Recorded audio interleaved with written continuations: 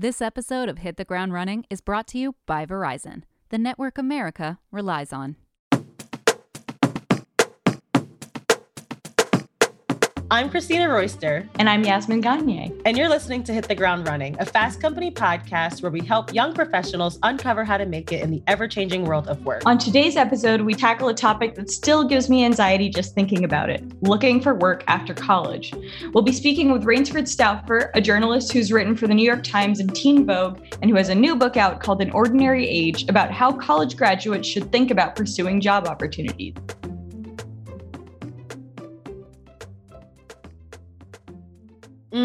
Do you smell that, Yas? It smells like grad season. What, it smells like sweaty and nervousness? Yes. It's graduation season, May, June. I'm just reminiscing back to my own graduation. That was the happiest day of my life. I cannot wait to walk across that stage because 4 years. Really? Well, for me, when I left college, the day I graduated, I had a job opportunity. So that's why I was excited. I was like, yes, I'm getting out of here and starting the workforce. But what about you? How was graduation for you? There's two aspects to it, which is one, I was just incredibly nervous about trying to walk across a stage in heels. Oh, yes. Which is like not my strong suit. And then secondly, I think I just felt nervous about entering life. You know, I was happy in college. I enjoyed going to class and doing academics. And I had a fellowship lined up. It was like a 1-year job that was kind of exciting, but not exactly what I wanted, but that paid so little. I mean, I was just making no money my first year out of graduation. And I ended up tutoring like 7 hours a week just to make it work. So I think even then, knowing that salary, I was incredibly anxious. And was that in New York? That was in New York. So yeah, living in New York. An expensive city. Yeah. I know. Yeah. Don't get it wrong, though. Like, even though I was excited to start my new opportunity, I was definitely nervous as well. And our listeners might know by now that I live in Southern New Jersey, but my first gig was a part-time job at a nonprofit in the Bronx. And I was commuting like 2 days a week from Southern New Jersey to the Bronx. How did you do that? How long was your commute? A drive, a train, and then 2 subways. It was like 3 hours one way. But I was so hungry and I was so desperate. Like you said, the pay was little, but I just wanted anything on my resume, you know? So I am grateful. It's also like a classic. I know when I was 18, at least, I don't know how you felt at the time, but I'm like, yeah, I can do that. You know, like that's easy. Now I'm like, girl, yes. When you first take a job and then you realize how much of a toll commuting takes on you physically, mentally, I could not wait to get home. And to your point, I also was working part-time at a retail store. I don't even remember which one. I've had so many jobs.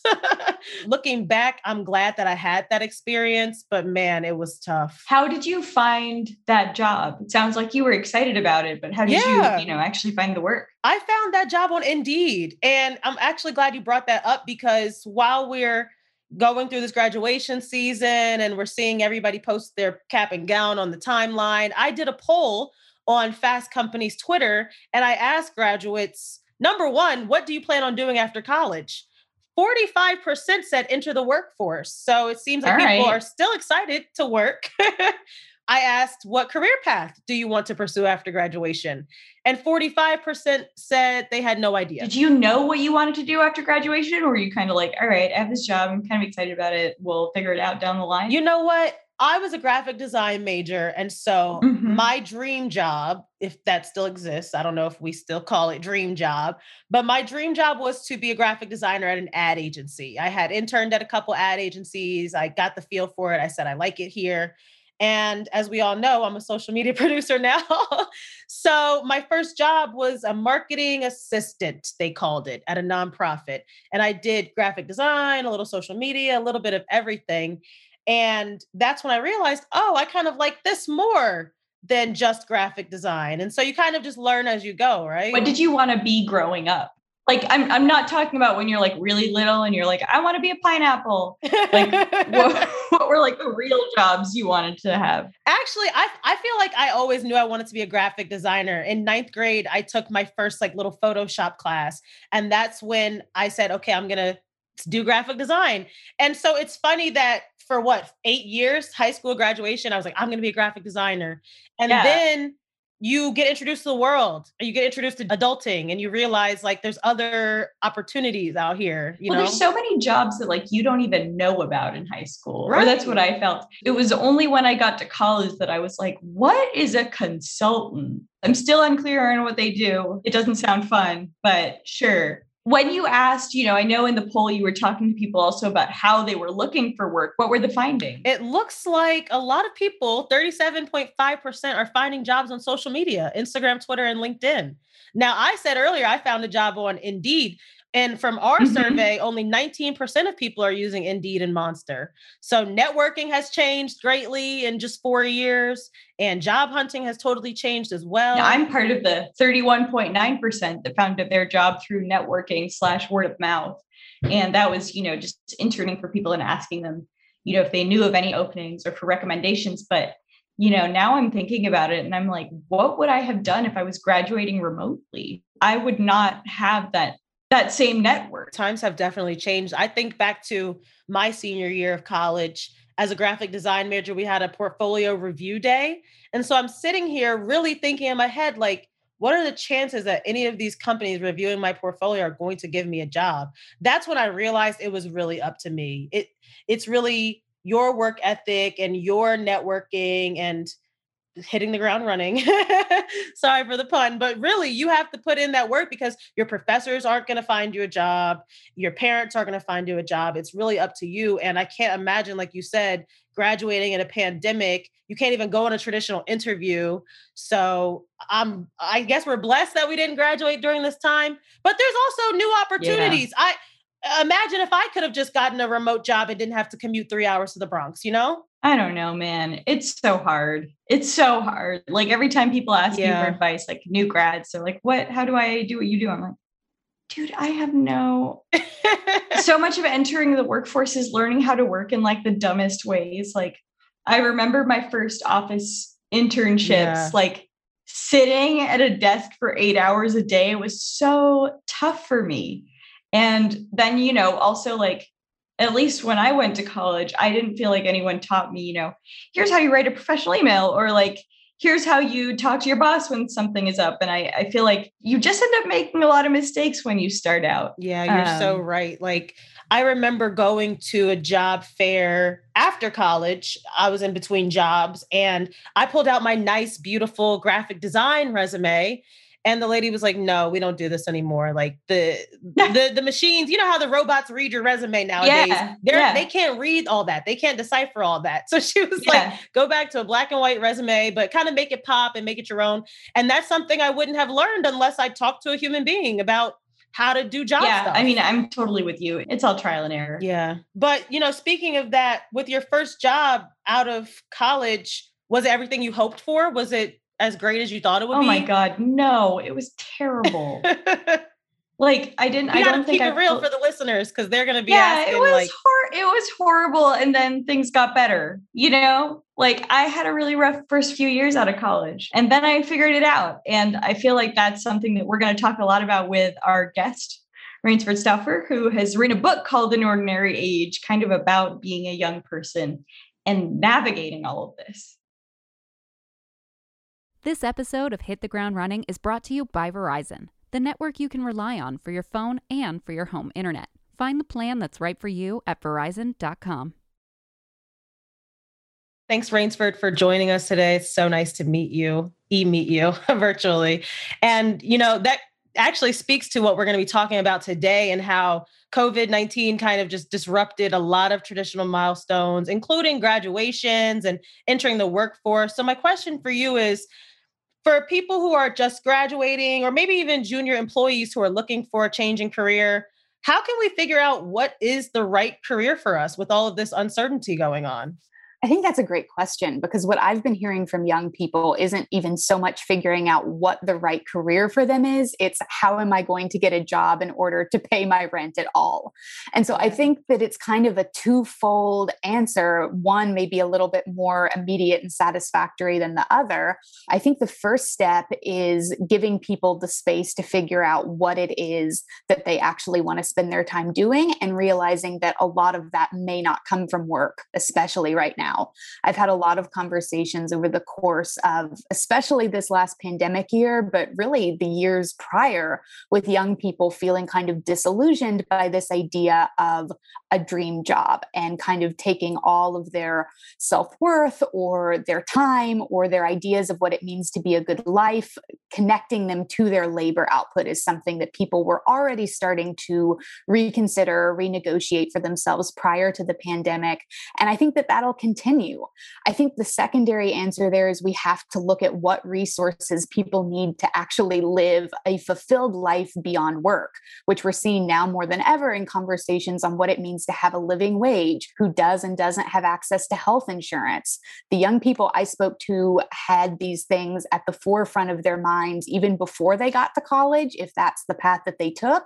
And I think that those primary concerns on who has access to resources and what our basic needs are and how we get those met are things that are going to be top priority moving forward. That's a great point, because when I started college, my hope was just get a job. It wasn't even get a job in my field or what have you. And now I feel like as a young person, you can kind of be a little more selective and a more experimental. And we're seeing if Fast Company writes articles about how you should switch jobs every 2 or 3 years, et cetera. So I think that goes to your point about, these young people today, we want something different. We're not, our parents, and we expect more from employers as well, but we don't want work to just be our whole identity, You had a non-traditional path after high school, and I'd love to hear a little bit more about that. Absolutely. I think that one of the things that we're already seeing with younger generations, and I would imagine that we're going to continue to see more so, is people sealing a lot more flexibility in terms of what their path looks like. And I realize that that can sound like a very privileged position. And I think in a way it is. But by that, I really mean, I think we're going to see people figuring out whether it makes sense to go immediately from high school into college, whether they want to work part-time while in school, whether college isn't the right fit for them and their economic circumstances at all. I think that that's one of the biggest factors in the current student debt cancellation conversation we're having, is what pathways are accessible and who they're accessible to. In terms of my own path, I had worked for most of my high school career and for the most part really enjoyed working. And so that was something that felt pretty natural to me by the time I got to college, and spent my freshman year at a small school about an hour away from where I grew up. I kept my job in my hometown because I really liked it. So I was commuting back and forth. And I think that while I obviously knew other people were working while in school and it wasn't just me, I didn't remember hearing that many conversations about the realities of what that looked like and trying to juggle, different schedules and contradictory priorities, because I had professors that, genuinely didn't understand that I had to show up to my job. There was no one to cover for me. And so I'm hoping that there's more nuance in how we're starting to talk about that now, because what we know from research is that, first of all, not every college student is between ages 18 and 22.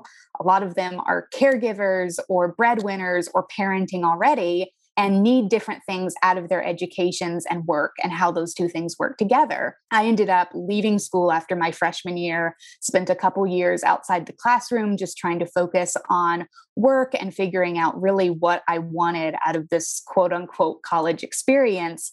And ultimately, to make a long story short, ended up graduating online while also working full-time.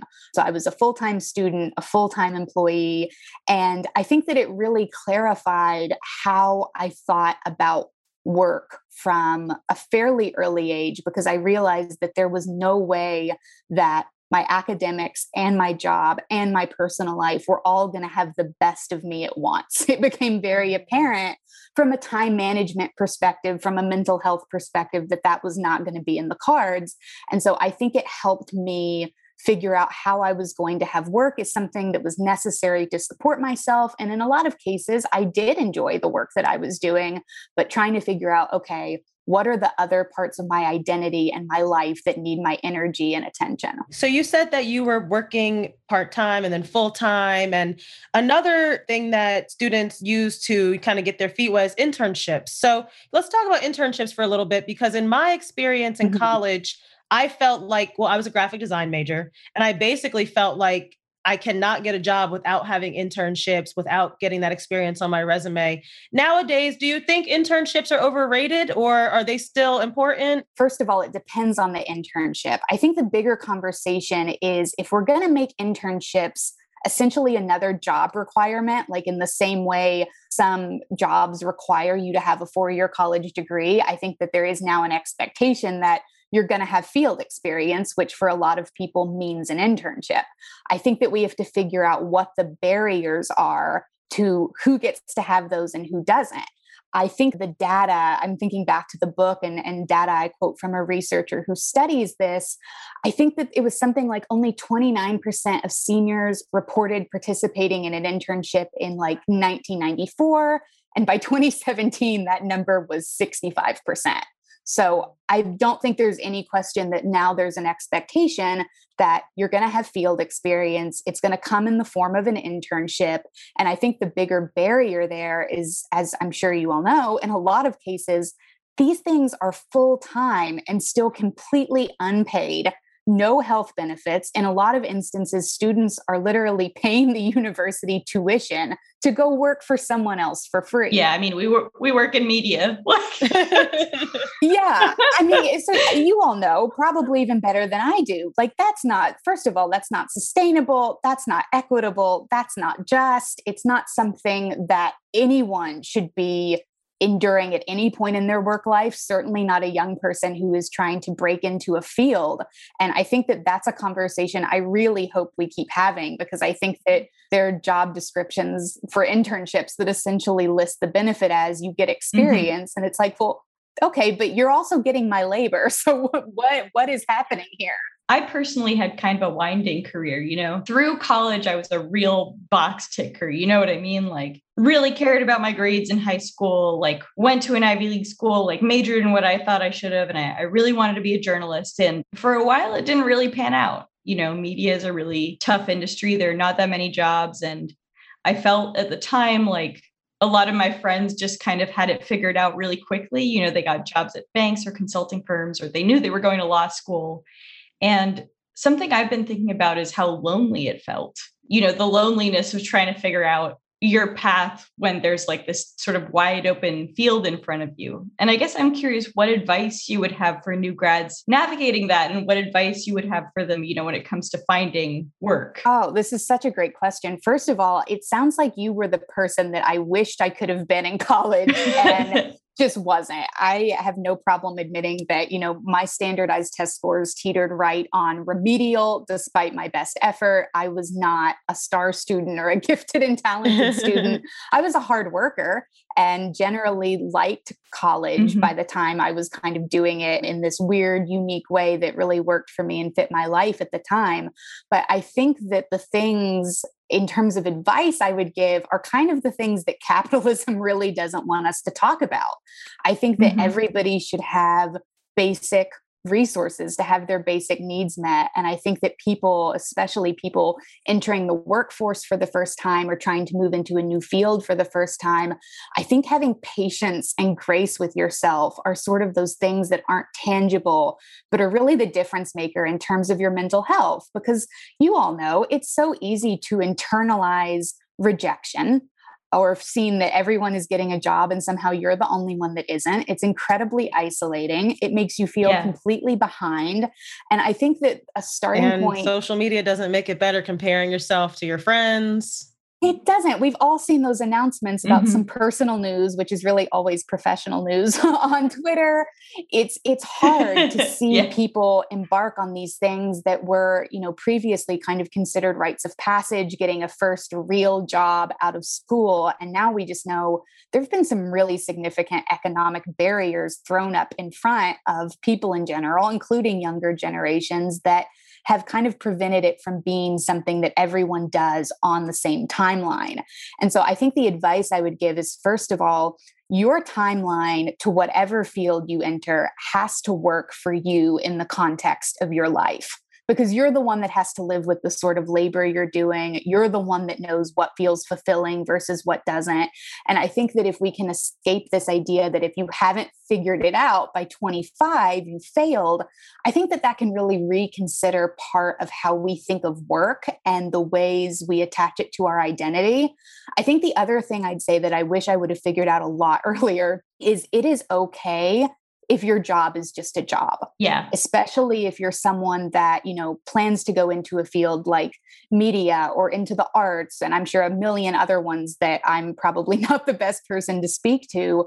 Sometimes the timeline doesn't match up the way we thought it was going to. And that doesn't mean you aren't the right person for the job or the right fit for the field or that you won't find another way in. It's just that the path might look a little bit different. And I think when we attach so much of who we are to the job title we have, it can get really messy when things don't work out the way we thought that they would. So I hope that that's something that we kind of start reconsidering, that your work does not have to be the most important thing about you in your life all the time. That actually goes right into my next question, just kind of about, having your own identity outside of work. But for me, I feel like my job and my passions and my purpose do kind of align, because I do have hopes of kind of being a personality, and I love, media and entertainment, things like that. So how do you kind of separate them? Or is it okay not to separate them? Like, I don't want to become the brand, Yeah, I think that that's a great question, because I do think sometimes it gets presented as this black and white thing, like either your job is your whole identity and your whole life, or you're someone that knows all of this is rooted in capitalism and reject all of it. I think that the reality is a lot of us are going to exist in the middle. And I certainly don't think that, the idea that you enjoy your work or you're passionate about your work is a bad thing. I think that the only way that ventures into a negative is when pursuing your passion puts you in a position to be exploited, or puts you in a position where you can no longer critique the workforce or the work environment that you're having to do this work within. I think we can hold both. I think we can say, I personally really loved the process of writing the book. I really love reporting. I really love that kind of work. And I can also look at the labor structure that that's operating in and think, well, this certainly isn't equitable for everybody. Yeah. This isn't working for me all the time. I think it can be both. I think what I would tell young people about the idea of pursuing your passion specifically is that sometimes you don't know what your passion is right out of the gate. I thought I was going to be, first I thought I was going to be a ballet teacher and choreographer. Like in my teens, that's what I was going to do. And then I was going to be a literature professor. And then I dialed that down to, no, I want to work with high schoolers. I want to be a teacher. And so I think that holding space for the fact that what you're interested in can change and the way you pursue those interests can change is a really important part of the conversation. My last question for you is really how you figured it out. I'm so impressed that, you have a day job and you, oh my gosh, write, and you've written for a lot of prestigious publications. And I'm curious how you sort of divide your work and your free time. And also you're doing it all from Kentucky, which is not a media hub. And I feel like, at least in our industry, there's this fallacy that you sort of need to be in New York City to figure it out. So I would just love to hear more about that. First of all, that's very kind. Thank you. I don't feel like I have it figured out at all. And honestly, I'm not totally convinced I will ever reach the point where I'm operating separate of the financial anxiety I've had since I was a teenager, where I feel like I've got everything situated and I kind of know what I'm doing. I don't think we know what we're doing a lot of the time. And I wish that there was a lot more candor and transparency around that. I'm glad you just brought that up, because, sometimes I think to myself, I'm a full-time salary worker and I'm still having problems with my bills. Absolutely. I think that a lot of people are in that position. I think we know from seeing labor strikes that are happening in fast food and in the service industry throughout this country, there are a lot of people that are working full time and are not able to pay their bills. And I think when that gets internalized as each individual's problem rather than a structural failing is where we kind of go awry in that element of this conversation. But for a long time, I kind of gave up on work-life balance. I was trying to do a bunch of different jobs at a time. And it's something that I kind of felt like I was prepared to do. It's like I told myself, you did this in college. You were a full-time student. You were a full-time employee. You can do this. And then my mental and physical health started deteriorating really, really rapidly. And this was probably 2 years ago. So right when I was starting real reporting on the book was when all of this stuff started happening. And I felt like all these balls that I had been juggling and assumed that I would continue to be capable of juggling just kind of started crashing down all around me. And I think that that was sort of the reckoning with how I thought about work personally, because, from the perspective of just someone who reads all of the great labor reporting out there right now, we know our economy is racist. We know it's sexist. We know that everything is deeply tethered to capitalism. But somehow I kind of thought that I should be the exception in that if I just kept working harder, I'd be able to handle all of this. And instead, what I ended up doing was kind of pretty significant reimagining of who I was going to be outside of work. And in the same way I prioritized being really conscious with sources that I talk to, or fact checking, or following up, I tried to take that same level of attention to detail that I try to have in my writing and turn it to my personal life, where it's like, how are you going to show up as a friend today and as a daughter today? And what does your life outside of work look like? And I think by creating the space and the boundary to have even glimmers of that when you can, it definitely made me a healthier human being. I think it probably improved my work. Not that everything we do should be tied to productivity, but I do think it made me better. So I think the biggest piece of advice I could give on that is sometimes it's not all going to be balanced. And that's okay. Sometimes you do have to prioritize paying your bills, showing up for yourself in that way. And then maybe at a different point in your life, you prioritize it in the reverse. You have a little more freedom to take some space from work. But I think that whether it's 1 hour a day, whether it's every weekend, whatever you can, I think for young people to establish a sense of self outside of your job is really important. Because what we know and have definitely seen over the past year is sometimes work goes away. You get fired, you lose a job, your circumstances change, your health changes. It could be anything. And so I think having things to anchor you as this is who I am, this is what I do, this is what I love outside of the context of your job, even if it is a job you like, I think it's really important. And that's kind of an awakening I've had over the past couple of years. Well, I think that's a great note to end on. Thank you so much for being on our show. It's been a real pleasure. That was a great conversation with Rainsford. I feel like she basically said everything I've been feeling. Even at the age of 26, I'm not a recent graduate, but it still rings true. So what did you take away from that, Yas? Yeah, I mean, I'm 28 and I was still feeling it. My favorite thing that she said, and it's something I personally have so much trouble with, is when she talked about kind of this issues related to identity. So for example, like we're told that, so much of our self-worth and our life is sort of dependent on our job or productivity. And at the same time, we're also told like your job shouldn't be your life and you should be your own person. And I loved her strategy of doing check-ins with herself. Like, am I being a good friend today? You know what I mean? In addition to having like a checklist related to work. Yeah, definitely. And for me, a good takeaway was stop comparing yourself to other people. Stop comparing yourself to your friends on social media, because as she said, all of our journeys are going to be different. And that's funny that we had this conversation because this morning I woke up and just told myself,